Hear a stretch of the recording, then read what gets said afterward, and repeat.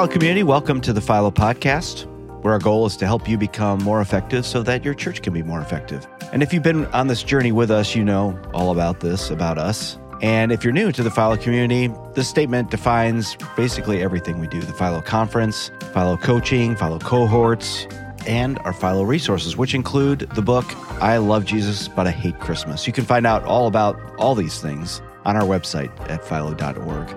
And speaking of the Philo Conference, we've been doing some pretty amazing work to prepare for our event in 2022, which is May 10th and 11th to be precise. And we've been lining up some main session speakers, as well as some special online-only content. So I'm getting pretty excited about all the ways that God is going to show up and teach us all something new. If you haven't signed up yet, why not get tickets for you and your team now? I mean, it might be a great way to spend some of that remaining budget from 2021, if you have some. The prices are lowest that they will ever be at $99 for the online ticket and $149 for the in-person experience. Or there's a group price for both, so $79 for online and $119 for in-person. And for those of you wondering, the online version of the Philo Conference includes all the main sessions, as well as all the breakouts where you can participate in the Q&A with the speakers during each session. There will also be some pretty awesome bonus content for the online experience only, and so we'd love to have you join us either in person or online. I realize that buying tickets to the Philo Conference might not be top of mind, considering that Christmas is right over the horizon. How many of you are doing an online-only Christmas, still kind of not back to in-person? Or maybe you're doing in-person only and you've jettisoned the online version.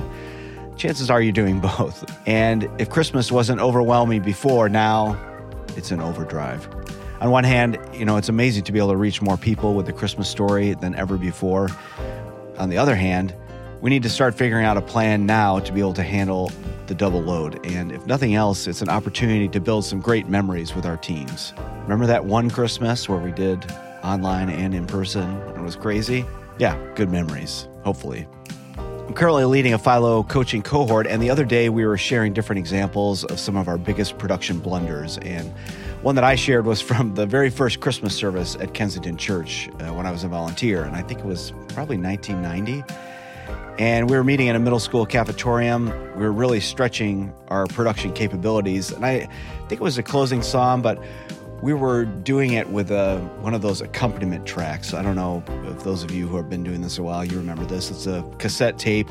On one side is the original song, and then on the other side is all the music without the lead vocal, basically a karaoke track. I was always afraid of not queuing it up at the exact right moment. And so when I would play it, it would, be in the middle of the first measure or too much time going by, just waiting for the cassette to kind of wind up. Those were the days. Anyway, I hated those things. And anyway, so we're doing it for the Christmas service, and maybe we got through the first couple of services, no problem. And then we were on the last service, and I'm sweating it big time. Did I forget? Did I do it right? And so I had it all queued up, and I started playing it, and I had it on the wrong side of the tape. So Sandy Patty started singing along with the vocalist on stage. I mean, I was so mortified.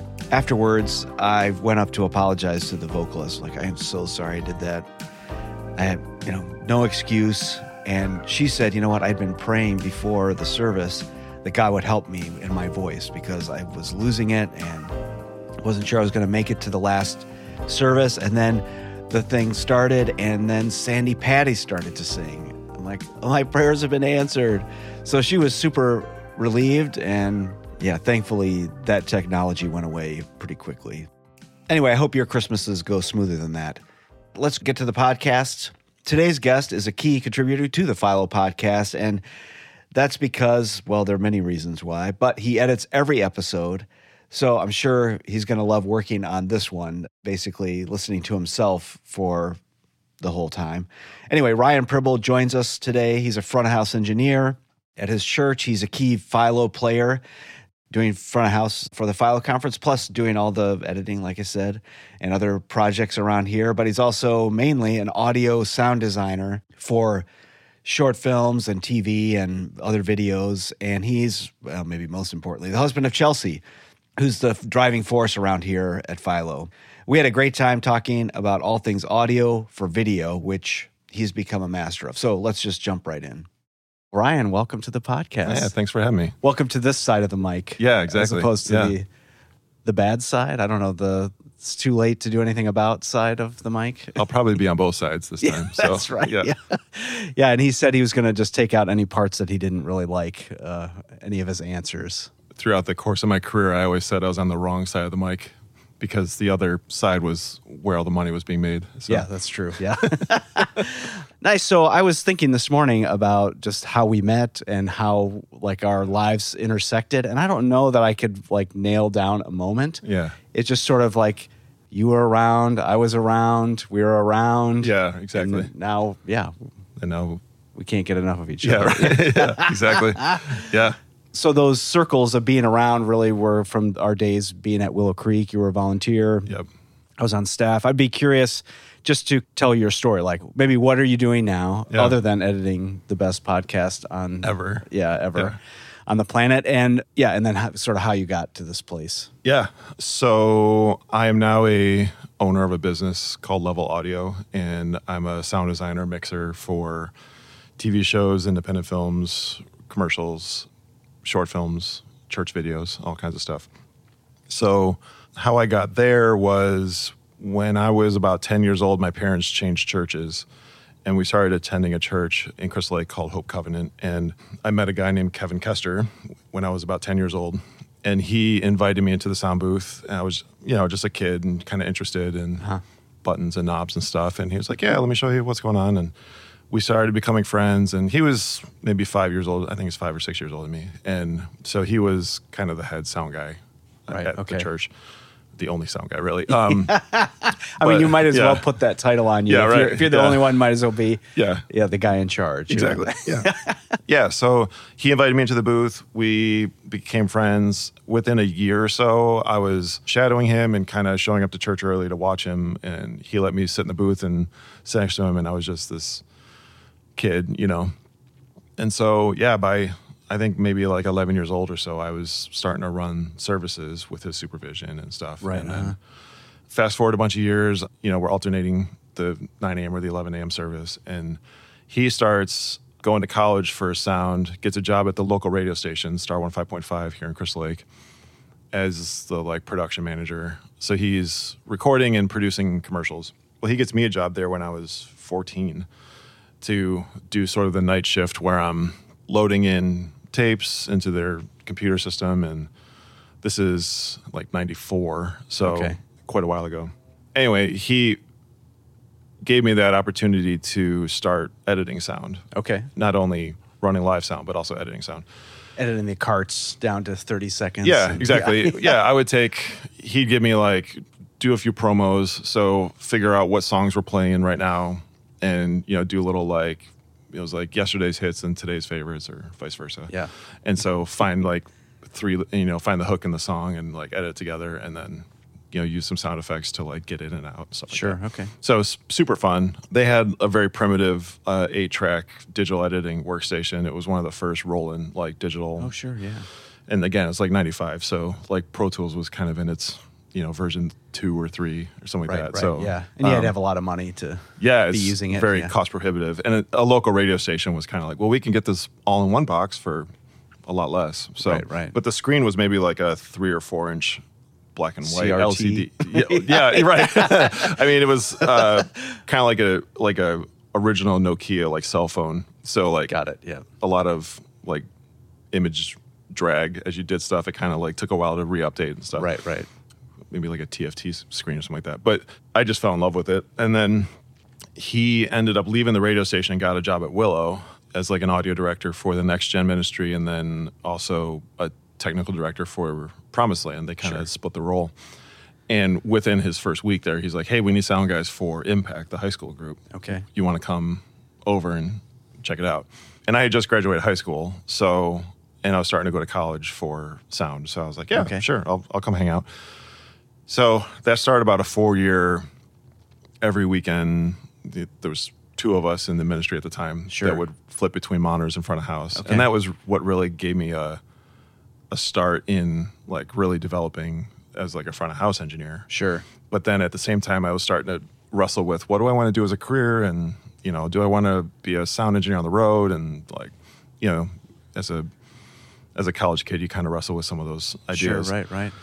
So then I was like, well, I really like movies, so maybe I'll just go to school for film. Okay. Sound for film. Yeah. Because then I could kind of do both. It's kind of live sound because it's a bigger room, but Right, it's right. also a lot of editing and stuff like that. Sure. So, but then I hung around Willow after that and kept running sound and kept volunteering and Right.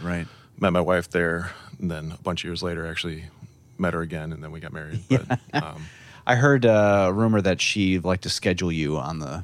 Yeah, So right. you guys are sitting next to each other in the booth. yeah. And you guys probably know her. She's part of the Philo group. Yes, so yes. She is the Philo group. Yeah, right. Yeah. She is the Chelsea. Yeah. Yeah. That's great. Yeah. So I ended up going to college, graduating with a degree in film, sound for film. And Okay. then through some crazy circumstances, ended up staying in Chicago, got a job within the advertising space in Chicago, Okay. did commercials for a long time. And then just through a lot of Willow connections, I was able to start my own company. Sure, And then, right. yeah, that's what I'm doing now is a lot of faith-based NGO type stuff, but Okay. also just finished a series for ESPN. So Yeah, nice. The work that you're doing now, is it mostly strictly sound design, or is it some like editing and sweetening of the audio that you're getting? And It's a lot of Zoom call cleanups. Ugh. No, it's it runs the gamut. I would say my typical job is receive something that was shot and edited and clean up the dialogue, add sound design, and then mix it for whatever platform is going to be shown, whether it's broadcast TV, web, in a live event like a Sure. church service, or they all kind of need their own special flavor of mix. So oh, interesting. yeah. And why is that? Why do they need it? Yeah, so think of like a web video, something on YouTube. It's going to be a lot more compressed, a lot less dynamic range. It's also going to be compressed data compression wise. So Okay. there's some things to think about with that. But versus a church service is really dynamic. Think of your worship as like 90, 95 dB, depending on, maybe you want to be at 95 dB, but you're at 90 or 85. Sure, right. Like that's going to be pretty loud. And then your speech is going to be typically around 65, 70. So there's 20, 30 dB of dynamic range just in your own service Right. alone. So a video can have, any number of swings, but I also don't compress the voice as much if I know it's going to be in a church service. Okay. Try and clean up as much background noise as possible because it's really going to stick out like a sore thumb. Right. Yeah, even just making the voice a little bit more consistent because you do feel those swings, between locations or between, all that kind of stuff. Right, So, right. In my earlier days, I was running front of house Yeah. pretty consistently.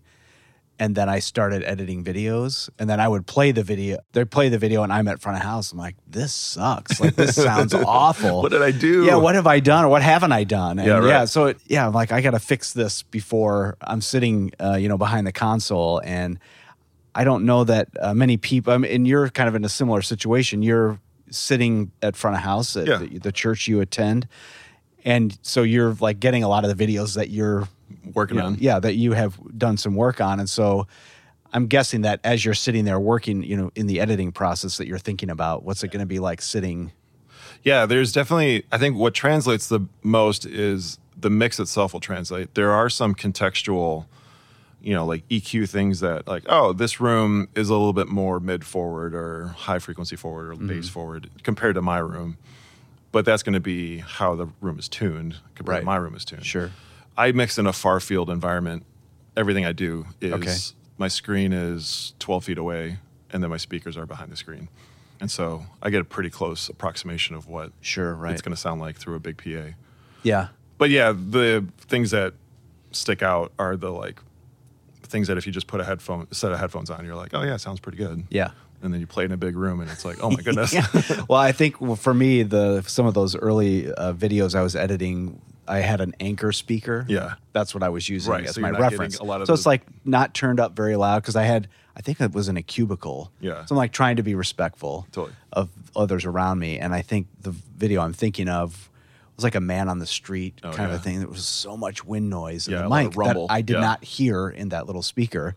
And then you get in the room, you're like, I don't know if I can get rid of all this horrible Yeah. sound. Yeah. Yeah, and just I think from that point, I got a big pair of headphones and like Yeah, where you could you'll hear hear that more of it, low end sure. or whatever. But even the distance, so like headphones are so close that you Right. make some choices and you're like, oh yeah, the music feels pretty good, or Right. you know, the voice to music relationship feels pretty good, and then you play in the big room and you're like, this music's way too loud, right, yeah. because of the distance, you know, and how it plays together. Sure, right. So I know in my years working at Willow Creek, we did a lot of left channel speech, Mm-hmm. right channel everything else, just so that you could have some control over that. Yeah. Do you see that as like a thing that you should be doing, Oh, yeah. or yeah, okay. 100%.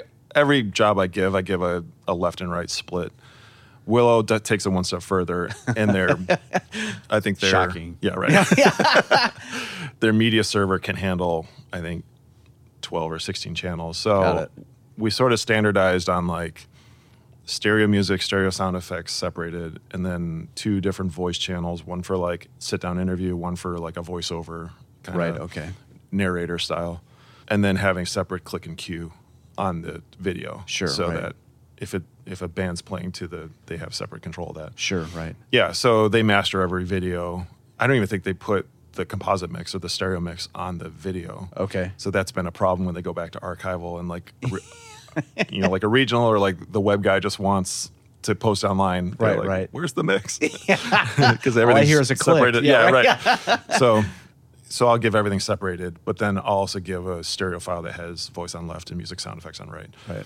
And then the front of house guy at least has some, you know, control over what happens. I mean, it's interesting because in those moments of, you know, where you're thinking, oh man, I wish I could hear the voice a little more, or I wish the music was less. It's maybe once or twice in a video, Right. And Yeah. it's not like the whole thing is bad, but just being able to Give it a little nudge. have that little bit of control, yeah.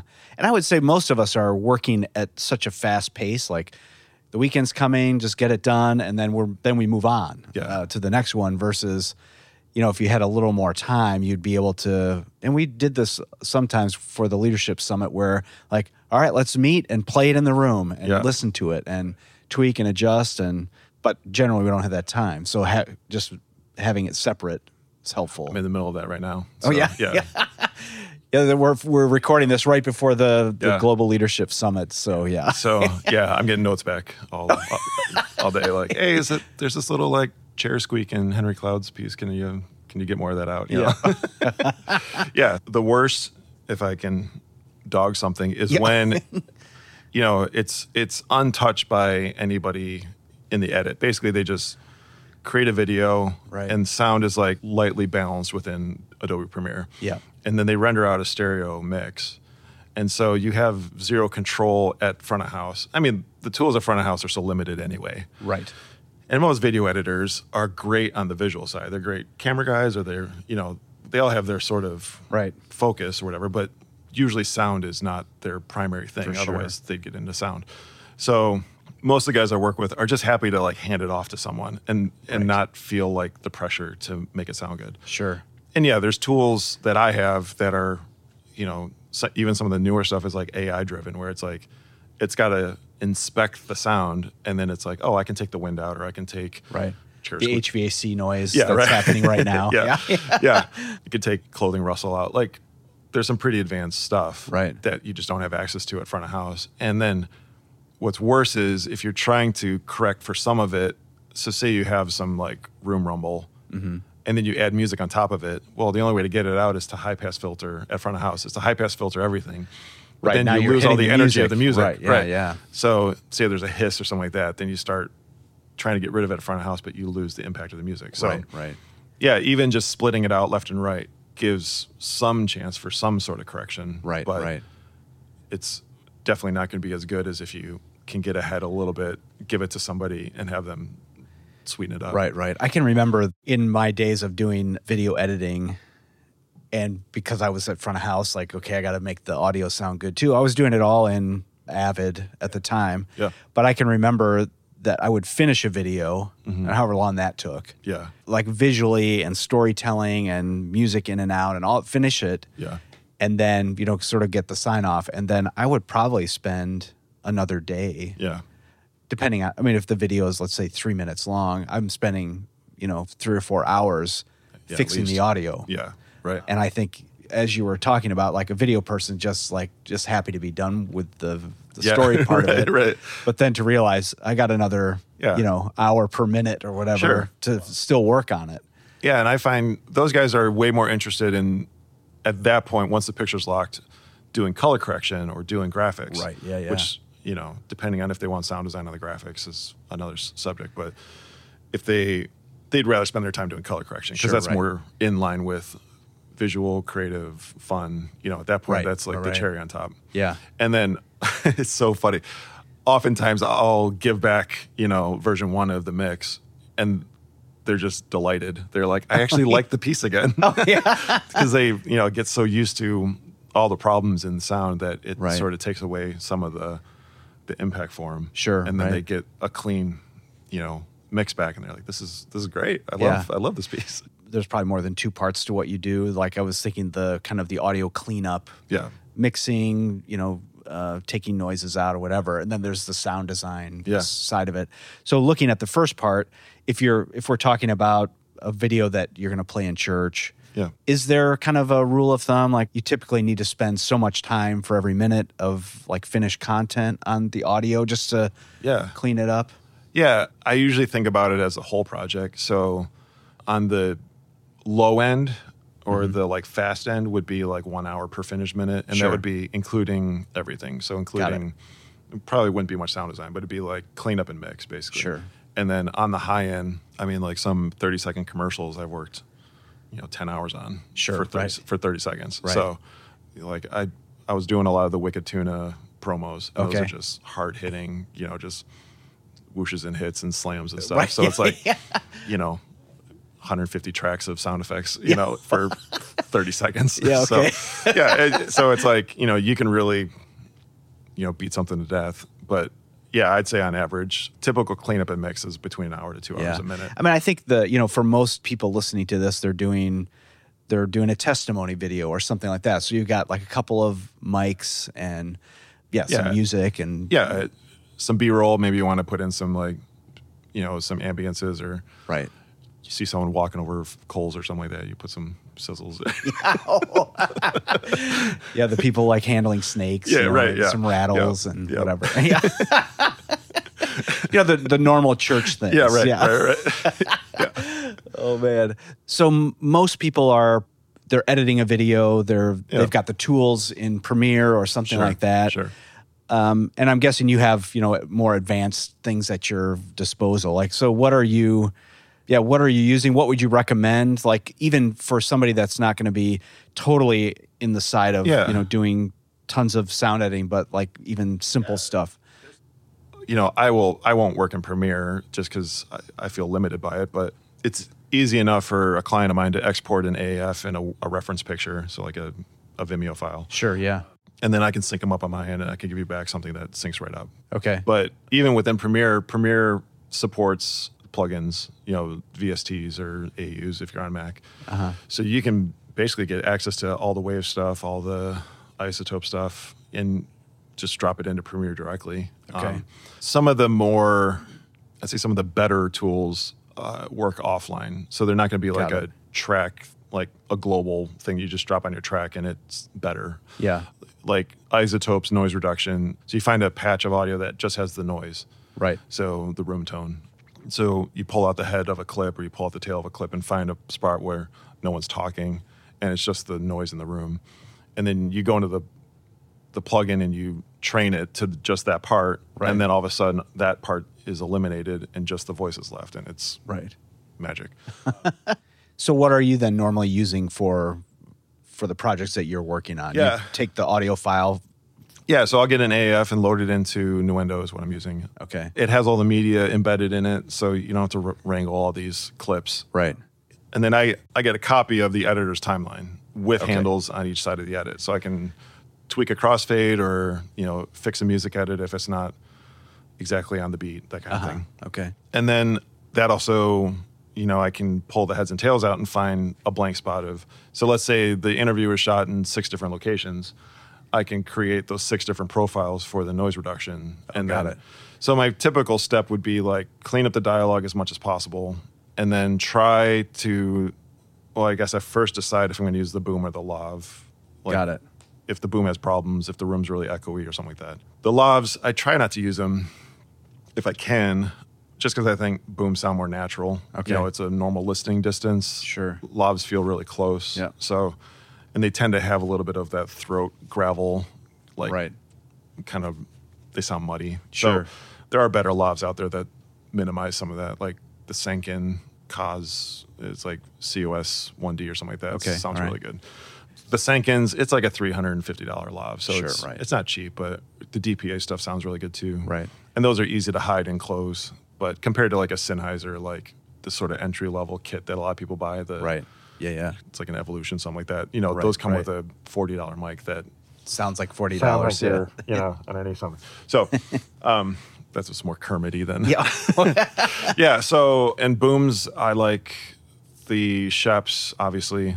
Sennheiser's got some really nice, They sort of have the classic what is it? MKH 416 is like Yeah. $1,000 mic, and then they have the ME 66 is a little bit more affordable, Right.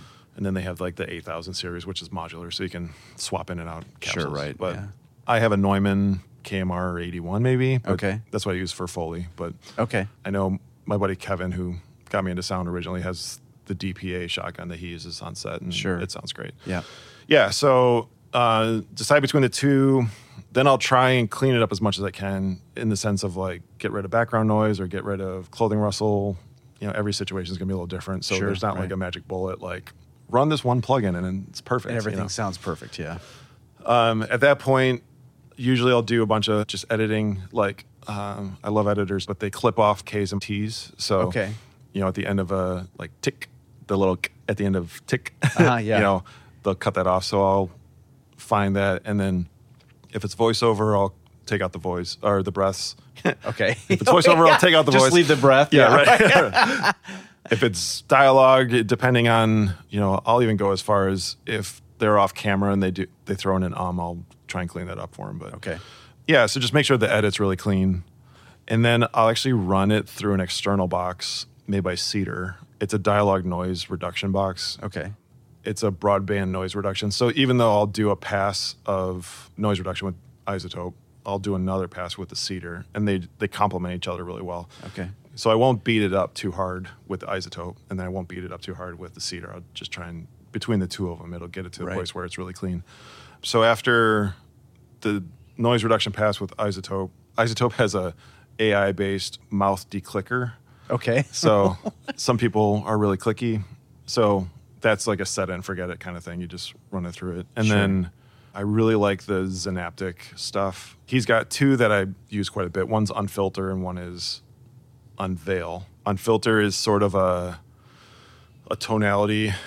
Like I'm still going to EQ it later, but this gets some of the resonance out. So if someone has a natural like bump around like 200 hertz, this will, using FFT, like find it, and then it'll kind of pull it back towards a Sure. normal. Okay. Like, so especially with church PAs, they tend to be very low, mid, heavy, Right. with dialogue.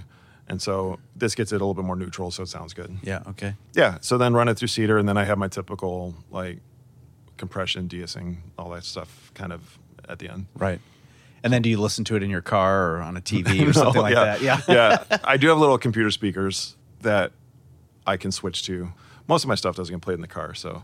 Right. That's true. Yeah. Yeah. Music does all the time. So I know guys who, there's a mastering house that actually has a car in their mastering house that I can go walk over and play it in the car. That's funny. Yeah. Like put it on a cassette tape and pop it in. Right. That's kind of talking about, dialogue cleanup and, making a video sound good and, for our audience, the kind of the typical what we're doing. Yeah. When you start getting into sound design, like, what does that process look like? That feels a little more, what you've been talking about feels very technical. There's creativity Problem solving involved. Yeah. The sound design feels a lot more, there's technical things involved, but it feels like more of a creative 100%. endeavor. Yeah. So my primary driver is what is the emotion of the piece, and the music's definitely giving clues to that. I'm asked to embellish music from time to time, or add sound design that complements the music, and it definitely like makes it feel more custom. Okay. There's some language behind when I talk to a client, and they're like, I want to feel it more than I want to hear it, which is like they're looking for something really subtle, especially in church videos. You don't want to like have a big like that 6 punches. Comet coming in, exploding on the So there's like a subtlety component versus like a in your face kind of thing, but also the like feeling versus Foley is something we joke around about. Okay. So I want to add rumbles or whooshes or risers and bass drops, stuff like that that play into the emotion, as opposed to like footsteps and like clothing rustle and right people talking, chatter, like more natural, like things you would hear in a movie type Sure, stuff. right. So so a lot of like videos that like a story video in a church, they're going to be trying to convey an emotion or like tell a story. So having a long riser that kind of crests at the right moment is going to create an emotion of like anticipation and then like payoff. I love bass drops that add, just super subtle, but they add this like movement in the low end that kind of carries you from one part to another, or gives you a little bit of, interest in the low end that, again, it's super subtle, but some people have given a name to my bass drops now, the RPBD. But I appreciate them. If Ryan's working on a video, there's going to be a bass drop somewhere. It's like the eagle screech. Right. Or the Wilhelm scream. Yeah. Oh, the Wilhelm scream. Right. Yeah. Those aren't as appropriate in church videos. Yeah, totally. But so I think sound design can enhance the emotion of the piece without like getting super busy. Right. Well, I suppose it's a lot like every other discipline in production. It's like you want it to make the thing better. You don't want it be the thing that everybody's paying attention to. Right. Yeah, like I don't want to show my hand. So Right, yeah. I don't, those footstep sounds are amazing. It's like, or whatever. Yeah. It's like, that's not why you're doing it. Yeah, right. You want it to be set into the piece so that it's believable and not like calling attention to itself. Sure. Yeah. And would you say from the videos that you're working on for like a church situation versus like the commercials or the broadcast, that the broadcast ones you're doing more actual like sound design, like I shouldn't say actual sound design, but like more of the Foley type stuff versus in a church video you're just kind of enhancing the moment, or are they really similar? They can be really similar. Like a sit down interview with some B-roll, that's going to be a little bit simpler compared to like a narrative driven. Like we did a video recently at Willow that was about this group of women who knit to raise money for wells. I don't know if you saw it. Yeah. And that it had a very like Wes Anderson style in kind of funny, it had a lot of quirky moments and stuff. And so, there was a mixture of like hard pans in the, they would hard pan to a sewing machine, or something like that. So there's there's a moment for like a whoosh or something like that to kind of help motivate the turn. But then there's also like sewing machine sounds and like knitting sounds. So, so I'd say oftentimes it's a mixture of both, even if someone's like, I don't want footsteps. I still try and add in like, make the environment believable as much as possible. Yeah. But church videos can be as complicated or as simple as, broadcast stuff or film stuff. Sure, right. Yeah, I suppose it depends on the budget and the time frame. And, all the... Yeah, and what does the story call for? You know, if it's a narrative-based piece, and by narrative I mean like you got actors and you're recreating something, or maybe it's a sit-down interview, but the recreation component. Right. It's not just B-roll of like, a neighborhood with cars driving by. Or, I was going to say somebody just staring into the distance. Yeah, that was all my B-roll that I would shoot. Someone touching the wall when they're sad, I've seen it all. Yeah. Narrative tends to be a little bit more Foley heavy, and then the stylized videos, can have, especially if it's I'm thinking of some videos that have the intro sequence is pretty grabby, pretty, right. Attention getting. And those, it's hard cuts and fast stuff happening. And, you can almost put any kind of sound in there and it'll work. Right. Now, one thing you just said that was intriguing to me, it's like you've seen it all. Yeah. I'd be curious, and maybe there is no answer, or maybe the answer is it doesn't matter, but like when you get something that is maybe less than, just like subpar or not done well or whatever, how does that affect what you're bringing to it? I mean, do you have to match the level of quality that you're getting? Or, I don't even know what the question is, but I think any video can become better when the sound is good. Okay. So if it's like, and I don't know what the circumstances are, but sometimes like the shoot day doesn't go well, or, the weather doesn't cooperate, or, it's like there could be any number of factors. There could be equipment problems on set, or you have a light fail and so the footage is dark, or, like who knows. But if the sound is good, then I think people buy it better. Sure. It's like you can have the most amazing visuals, and if the sound is bad, then you're gonna lose people. There's gonna be a disconnection. And so I always try to, regardless of what it is, I try to bring my best forward. Sure. I'm a 9 with a 1 wing, so my 1 wing shows up where it's like it would be unjust for me to deliver something that's not my best. Sure, right. It's interesting because there's a part of it that I was just watching a ton of church videos recently. Really? For a call it a research project? No. I had agreed to to be a judge for a film festival. Oh, okay. Yeah. So I think I had about 30 videos to watch.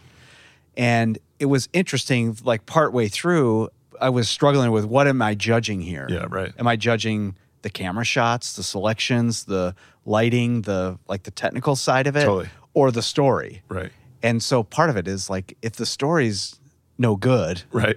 Or not told well. Yeah. I don't care how well it's shot or what it sounds like. Totally. And so, the content is king. Let's call it. Yeah. And it's our job to tell great stories. Right. First and foremost. Yeah. So getting to the point of like, this is a great story. Let's do our best to help it along. Right. The content or the story is the thing that probably should captivate people the most. Right. And then the production side should either complement it or at least get out of the way. Right. So, do you ever find yourself wanting to say something to the creator, or are you at that where you sit in the kind of, you're at the very end of the whole process, you're like, I'm just going to do my best and deliver it, versus that's typically my posture. Sure. If I have a long-standing, like some of my clients, they've been my clients for like 10 years now. Yeah. And if I feel like I can say something that is constructive, like, hey, this shot doesn't seem to work here, it feels disjointed, or most often I speak into like, how can the sound design be better if the edit changes a little bit? Got it. Okay. So like, you're ending this scene and you're jumping into the next scene, and I think 2 seconds would really help this moment breathe better. Sure. Okay. And then I can create this sound, like fall off that just kind of like gives it a breath and then moves into something else. Right. Okay. I'll jump back to the editor and be like, hey, what do you think about this? Right. Do you think this would work? I kind of rough something together. Do you want to watch this? Right. That kind of thing. And usually it goes over really well, and they're open to that kind of critique. But I think there's a trust level that needs to be established. Sure, right. All that stuff. And I would say too, I mean, I know a lot of your clients that we're talking about, and so they tell great stories. So that's super helpful. Yeah, that helps a lot. You're working on great stories. Yeah, exactly. Yeah. Yeah. Interesting. Now, maybe let's jump back to like the capture side of things. For sure. So you're, by the time you get it, it's too late.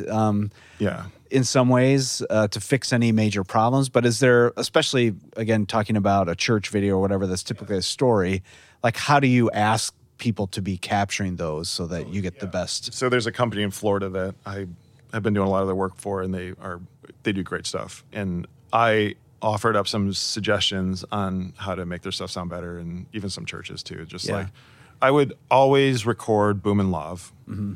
Just always have a backup. Right. Do you record on the camera? Do you ask them to record as a separate thing? Or the quality both? Of the inputs on the cameras now are good. They're fine. So as long as it's XLR in, I wouldn't trust the little like a 1/8 inch mini, headphone jack.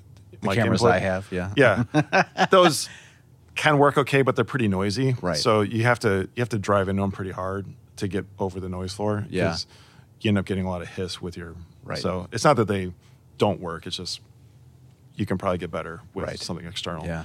Even a little Zoom external recorder is probably Right. going to give you a better result. But I joke that if a shot is shot out of focus, you'd probably reshoot it. Right. But if there's a problem with sound, most people are like, it's Fix it in post. It's fine. Yeah. Yeah, that's fine. Yeah. The performance is good. Everything looked fine. Right. Let's move on. Yeah. And I'm like, yeah, but you got this helicopter, that's like one shot's going to have a helicopter, one shot's not going to have a, Right, right. It's not really much you can do to get rid of it. You can reduce it, but Right. it's going to compromise the quality of the voice. Any of these processes I was talking about end up compromising the voice in some way. Right. So the harder you have to drive into those tools, the more it's like a sharpening filter. It's like, yeah, it'll make it sharper, but it's going to degrade the quality also. Right, right.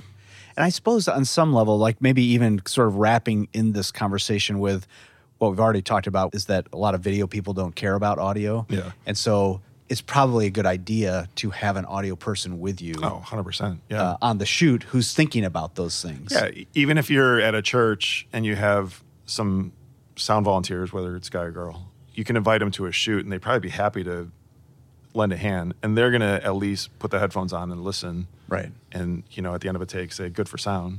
And then, Yeah. away you go. Paying attention to what's in the room is, I can't tell you how many videos I've worked on where the smoke detector is chirping throughout the whole. And it's like, yeah, I can go into, like Isotope and Yeah. RX has an editor where you can just draw a box around the chirp and delete it. But it's a lot of extra work for something that, like, how long does it take to change a battery, really? Right. Yeah. But yeah, it's like just paying attention to, like, oh, there's a refrigerator that's buzzing in the corner. We can Right. probably unplug it for the half hour that we're going to shoot and Right. it'll be fine. Yeah, yeah. Or, hey, let's turn the AC off just for a little while. And, like maybe in between takes, we can turn it back on and cool it down. But, like, Right. just assessing, like, what's in the room and what can we do. Sound blankets can do a ton of help. Even if Okay. you can't turn off stuff, you can block off a big room and make it a smaller room. Right. And it's going to sound so much better than this big cavernous, space. Right. There's a lot you can do on set to make it better. Right. But a lot of it is just, like, caring and paying attention and having some extra tools to do it. I mean, I think on some level, the advances in technology have made us a little bit lazier in the, we can not worry about the color now. We'll fix it later, or the white balance on the cameras, or just the list probably goes on and on versus being meticulous at the beginning, Right. to give you the best result. Yeah, it's like I can take something that's like a D and make it a B. So it's like, okay, I can make it better. But at some point, I'm just making it different. I'm not making it great. Yeah, I'm just yeah. making it different. But to take a B to an A, And then it like really sings, Yeah, right? right. And it's really great. So that's like, some people are like, oh, is it really worth spending $1,500 on a shotgun compared to a $400 shotgun? Mm-hmm. I'm like, well, yeah, out the gate, it's going to get you to a B. And then with a mix, it's going to get you to an A plus. Right. Versus, a less expensive mic, in my opinion, but I'm also listening for it, might start you out at a C, and as much as you try, it'll get you to a B. And Right, that's about as high as you can go. Yeah, right. So there's the other thing that I think is really helpful is in the day and age of Zoom calls where people are Zooming, and you do this with your, like, podcast recording too, is like, if they have a way to capture on their end, Yeah. and then you can sync it up later, that's the best. So there's mics that plug directly into cell phones that, it's like you can use your voice memo and plug in the mic. And then Right. You can do that. You can use voice memo and just keep the phone close in the shot, maybe just outside the shot. Sure. And that sounds good. It sounds better than the built-in laptop mic. Right. So especially when Zoom gets a hold of it and, like, compresses it and does everything it does. Sure, it's like right, yeah. just pretty All the rotten. fun things. Yeah. We always joke about fix it in post, but the fix isn't ever, maybe it's not true. I just removed a generator from a scene for a client and it ended up sounding really good. Yeah. He was like, it was like a nighttime campfire scene. Uh-huh. And you could hear the generator in all the mics. And it was pretty prominent in all the mics. And Yeah. I was able to get it out. And he was Okay. like, I don't know how you did it, but, like, you got it out, and it still sounded good. So, like, yeah, my big question is, are you going to be able to get the screaming children right outside the window out of this podcast? Yeah. Well, fortunately, these dynamic mics don't go very far. But. Now, you've kind of mentioned it a little bit. What are some of that you are allowed to talk about? Some of the projects, the interesting projects you've worked on. Yeah, I'm wrapping up episode 2 of a series on ESPN right now called Better Days, which is about sports bets and gambling. Okay. But all the stories are kind of, none of them are like, oh, I won $1 million and now I'm like rich and famous. They're all like funny or like kind of quirky. Or sure, right. We did season 1 last year. Okay. Similarly, something right in line with our target demographic is I did a documentary about Jack Daniels last year called Chasing Whiskey, it's a good story. It's fun. Yeah. I've done a lot of work, and I do a lot of work for the Global Leadership Summit. Okay. Most of the story videos and that stuff I get a chance to work on. Yeah, I'll think of more. Yeah. What do you think about what's the most interesting thing you've had to record to then put on? Oh. I was looking for, I don't remember what the project was, but I was looking for like spackle, like putty. Okay. Like it was for maybe like a Habitat for Humanity or something like that video. And I was looking for like a putty scrape sound. Right. And, I didn't have it in my library. And so I ended up grabbing our paint spatula, and we didn't have any like spackle in the house. So I ended up using peanut butter. Okay. And I was like smearing peanut butter on something to get that like scrape sound. Yeah. And then Chelsea comes home and she's like, what in the world? Because I just kind of left it out, after I was done. She's like, why is there peanut butter smeared all over this plate? Yeah. So, yeah, I love getting my recorder out and running around and like grabbing sounds and then bringing them back and getting them into projects and stuff. It's great. I work at home, so I have all the household items that usually end up in videos. So I kind of have a little bit of like a Foley space in my area. So sure, yeah. Usually Chelsea will sort of like, hey, how was your weekend? Or what did you do last night? Or, just like catching up on life. And she's like, well, we were somewhere and, Ryan got out his phone and started recording, like a helicopter or something. Yeah, we were at, this plane's flying really low. I'm going to get this, the sound of the plane. Or, hey, I'm going to be out in the garage making lots of noise with the garbage cans. So don't be alarmed, Yeah, right. Yeah. Yeah. We were on vacation and we were driving from LA to San Diego, and there's a military base along the highway there. Yeah. And we had pulled off at the rest stop on our way, and there was a military helicopter flying by. And so I pulled out my phone and recorded it go by, but I didn't realize at the time, but I had put my wallet on top of the car to do this recording. Because I just emptied, Yeah. Get back in the car. We drive all the way to San Diego, get ready to park, and I'm like, I don't have my wallet. And so then I was like, I bet it's back at the rest stop, because that was the last place I had seen it. So we drive back there, and we're kind of looking all over. We don't see it. We get off the highway, we're like, well, I got to figure this out. So we just get back in the car. We head back to San Diego, and sure enough, my wallet is sitting like on the side of the road with all the cash taken out, but all the cards at least are in there. Okay. And I had apparently left it on top of the car, and it had like fallen off at some point. Right. Someone got what they wanted out of it. Sure. But, right. Yeah, so it's cost me a couple $100, to get that sound. Yeah, right. Yeah, but that's funny. But yeah, I definitely have an ear out for interesting things. So right. A hazard of a job hazard. Yeah. Right. Well, I mean, it's like anybody else that does production. You kind of have a hard time turning the gear off, or whatever your thing is. Like if you're an accountant, you're probably into spreadsheets and. Totally. Always on the lookout for right. Some new tool. Reconciliation. Yeah, I don't know. But some new slide rule. Right. This one has an extra row. Yeah, so you get to I've never heard that sound before. Yeah, so Yeah. I definitely geek out on newer tools. I think just like with running sound or doing lights, or it's like the more you get into it, the more you're like, man, I got so much more to learn about this. And right. After 30 years of doing front of house and now audio post, it's like, I'm just scratching the surface of like what's possible. That's so cool. I think I was talking to somebody yesterday, just the idea of being a lifelong learner, that, it's I think life would get boring if you just like figured it out and just kept doing the same thing over and over again. Yeah. Yeah. There's a temptation to, like, once you figure out like one way to do it, Yeah. you're like, yeah, this is good enough, or this is fine. But Right.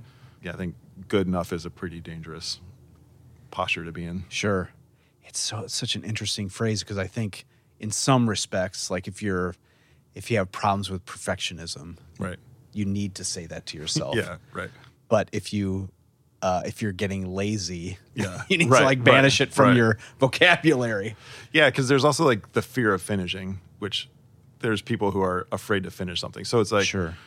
you can always keep working on something, but there comes a point where you're like, I need to be done with this and move Right. on. Yeah. Yeah. But like I said earlier, I have a really hard time delivering anything that I'm not like proud of or Right. Right. I don't think is good. So Yeah. So I think just even that figuring out where is the line of like, I need to be done. right. I'm proud of it, proud enough of it, or Right, whatever right, the yeah. language is. Yeah. Yeah, because I think it would be easy to just never finish.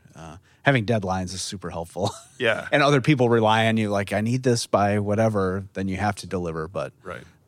Yeah, and it also puts you in a posture when someone's like, is this as good as you can do on... That's usually the biggest note I get back is like, we know we didn't give you great source material to work with, Right. but can you do anything else to try and get this hum out or this buzz out? Or, Right. you know, especially when it's going to be played on a big system, it's like that really shines through when we Right. tested the video. And so then it's like a matter of, well, how much are you willing to compromise on the quality? right, Like, yes, I can dig into the noise reduction tools more to get more of it out, but you're going to start hearing some of the artifacts of the Right. noise reduction. Yeah, So, you know, trying to walk that line with the client too of like, I think this is a good compromise, right? And oftentimes they'll hear the new version and go back to what I gave them, or, you know, like, Right, or right. it's like, no, this really helped us out. You know, we're going to go with this version. sure. Because at that point it's like, okay, it's just different. It's not better. Right, right. Yeah, it's interesting. The Olympics are happening right now. Yeah. And so I've watched a couple of primetime nights of the Olympics, and the host has so much noise reduction happen. There's so much going on with he's outside. Yeah. And just there's something artificial about how he sounds. I'm like, they must be doing so much to this. Yeah.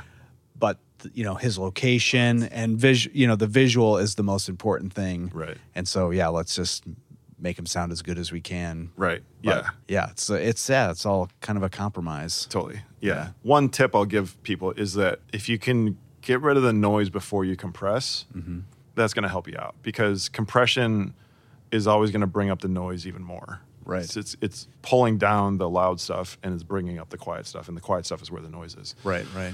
So yeah, in those sports broadcast situations, they compress the life out of those voices. Excellent word choice. Yeah, I was searching for something. Yeah, yeah, they compress voices really, and part of it's the sound, the like, you know, sports announcer, Right. Right. like gravel sound, whatever. Yeah. But yeah, that's going to bring up any kind of outdoor noise, and you know, it's like you have everything else that's going on around you, Right, come right. in. But yeah, some of the tools that they have these days are, Cedar makes a little box that, you know, you can put that gets rid of ambient noises, you know, it's like a one button thing. Sure. Yeah. I wouldn't recommend it on shoots, because then you're destructively getting rid of the noise before the recording. Right. Right. But yeah. if you have like a director listening in, or you have, you know, like a client village or something like that, where Yeah. Lots of people are listening. lots of live, people are yeah. watching it on, you know, then it's like, okay, putting something in between, you know, your records and them, Right. that can be helpful. Sure, To right. try and give Minimize them a better the experience. questions, yeah, Yeah. right, Right. yeah. Yeah. Are we gonna be able to get this noise out? Yeah. Or just get rid of the noise to begin with? Right. Yeah. Cool. Well, this has been fun. Yeah. Do a little technical, talk a little, high level, how to do audio for video. So Sure. yeah, Yeah. thanks for making time. Yeah. My And good pleasure. luck with this edit. Yeah. Thanks. All right. Thanks a lot.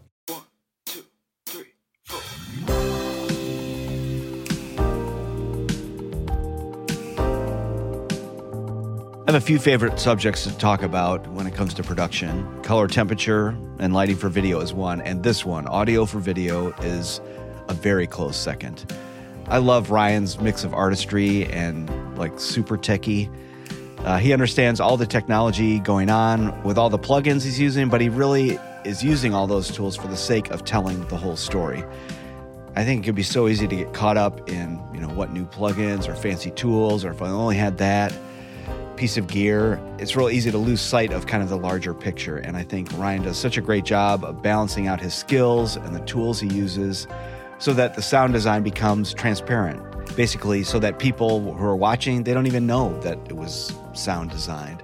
So anyway, you can go to our website, philo.org, and check out the show notes for more details about some of the tools that Ryan uses, as well as some links to some of the projects he's worked on. Anyway, some amazing stuff there.